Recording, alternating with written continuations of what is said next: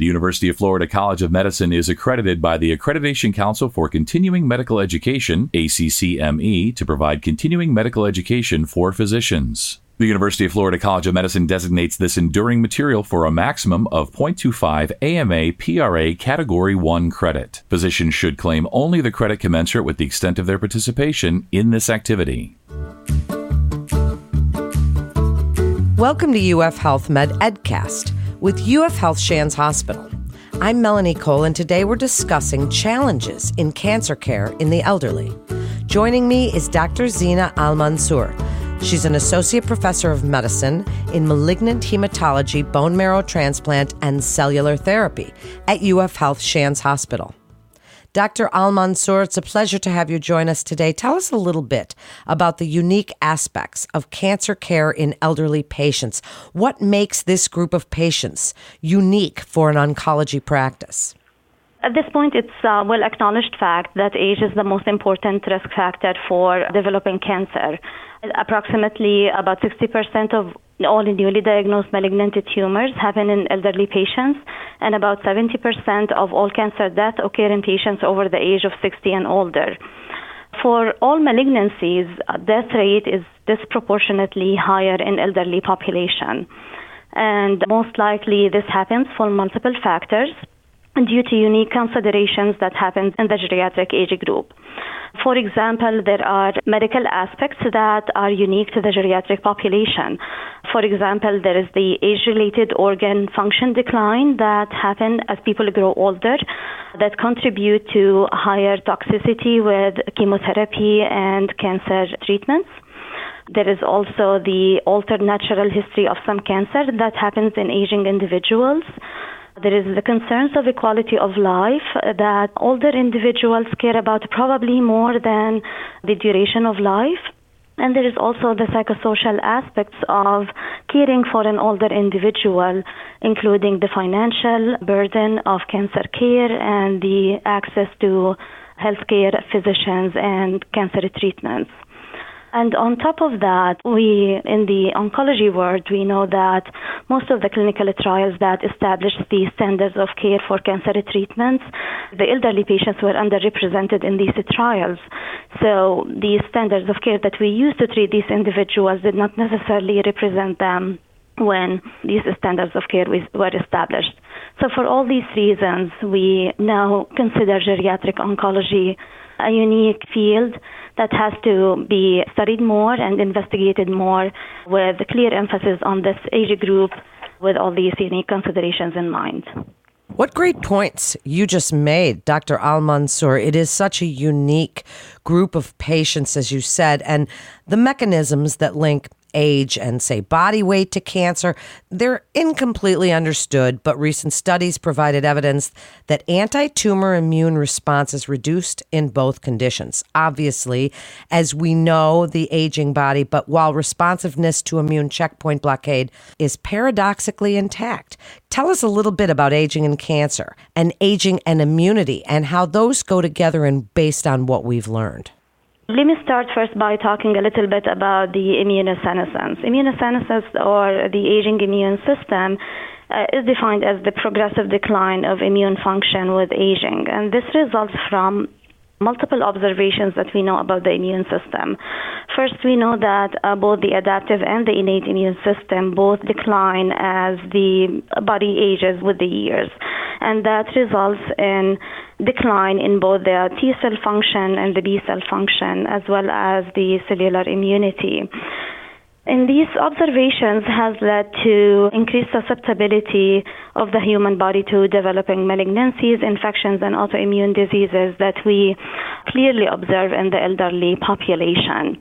The changes in the T cell repertoire and the B cell function that we see in the human body because of increased exposure through the years to the antigens that results in increased memory cells and decrease in naive cells. This, we believe, is the reason leading to increased susceptibility to malignancies, infections, and autoimmune diseases. That leads to decrease in self-tolerance and increased susceptibility to these conditions in elderly individuals. The unique aspect or the challenge with this is that all or many of the new cancer therapies are now using immune-based techniques to fight malignancies. In other words, we are trying to unleash the immune system to fight the malignancy and combat cancer. So with elderly individuals, the challenge or the question now comes to mind is that with this aging population and that has decline in immune system that comes with the normal aging process, can we really or efficiently unleash their immune system with these new techniques to fight their malignancy in the same way that we're trying to use with younger individuals? This question has been gaining a lot of interest lately, especially with the newer cancer treatment that has been approved. As you mentioned, immune checkpoint inhibitor is one of the newer cancer treatment that has gained approval in a wide range of malignancies, including heme malignancies like lymphomas, for instance, as well as many of the solid tumors like lung cancers, melanomas, and I believe many of the gastrointestinal malignancies as well are using immune checkpoint inhibitors.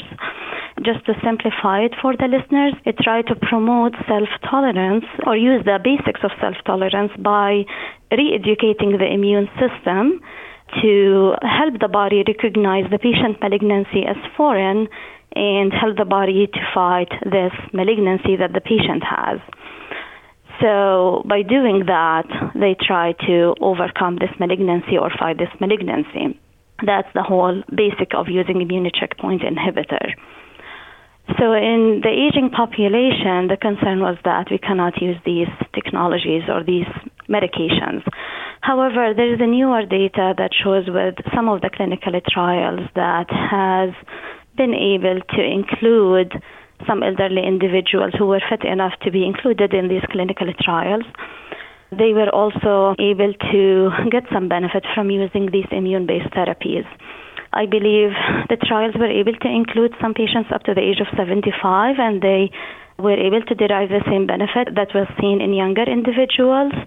The thing that is still unclear is were they able to gain quality of life with the added years of survival that they were able to gain with this cancer treatment. Did it come with quality time?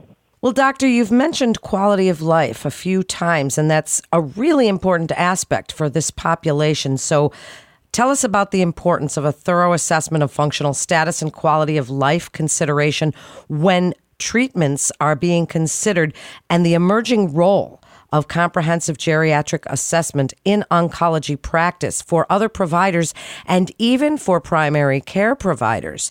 Tell them about this geriatric assessment and why it's so important when they're discussing treatments with their patients. For geriatric patients, they can be vulnerable to treatment toxicities more so than younger individuals, because, as we said, the decline in their organ function that puts them at higher toxicity. And for these individuals, cancer cure and longevity may not be the primary goal. Oftentimes, their quality of life is a more important goal for them, and their independence and being able to continue with their activities of daily living without necessarily being disabled is their primary goal. So that's why being able to fully and thoroughly able to assess their functional status so that you're able to maintain it for them should be a very important goal to maintain throughout their treatment journey.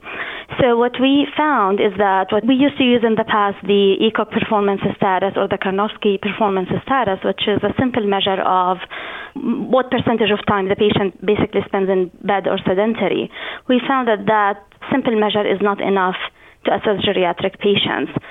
In exchange of that, we found that the comprehensive geriatric assessment tool, which is a multidisciplinary diagnostic and treatment process, it identifies medical, psychosocial, and functional domains of an older individual and can identify frailty or pre-frailty areas that an older individual may have so that you can develop a coordinated plan for this patient and modify it throughout their treatment process. We found that if you use something like that during their oncology treatment, you can basically improve their outcome and improve their quality of life and symptom control rather than just using a simple measure of how sedentary they are or how much time they spend in bed. And this is gaining popularity and has been validated in multiple settings in oncology and in other fields of medicine. I come from the cellular therapy field of oncology and bone marrow transplant, and it has been used successfully in this population and is showing to be a very promising approach in improving the outcome of elderly individuals undergoing this very aggressive approach of treatment. Such an interesting field that you're in, Dr. Al-Mansour, as we wrap up. And we're talking about really consideration when we're discussing treatments for elderly patients with cancer. You mentioned it briefly about the multidisciplinary approach. Tell us about that, how that really affects treatment outcomes for better outcomes, and what you'd like other providers to know about referral to UF Health Shands Hospital. What I want everybody to always remember that older individuals are a unique group. They can have very promising outcomes in terms of their geriatric cancer treatment. They can be treated and they can be cured from many of their cancers if they are detected early and if they are cared for very thoroughly. Their treatment has to be very multidisciplinary with thorough care and review of their medications, of their physical status and nutrition, and chemotherapy plan at multiple areas and multiple stages of their treatment. Their outcomes can be very promising if it is done in the right way. And here at Shands, we are seeing a lot of elderly individuals, and I believe their outcomes are promising and they are being cared of according to all the up-to-date standards. Thank you so much, Dr. Al-Mansour. What an interesting topic and such a burgeoning field, really. Anything having to do with the elderly, but cancer care and specifically and quality of life and geriatric assessments. Thank you so much for discussing all of that. To refer your patient or to listen to more podcasts from our experts, please visit ufhealth.org/medmatters for more information. That concludes today's episode of UF Health Med Edcast with UF Health Shands Hospital. Please remember to subscribe, rate, and review this podcast and all the other UF Health Shands Hospital podcasts. I'm Melanie Cole.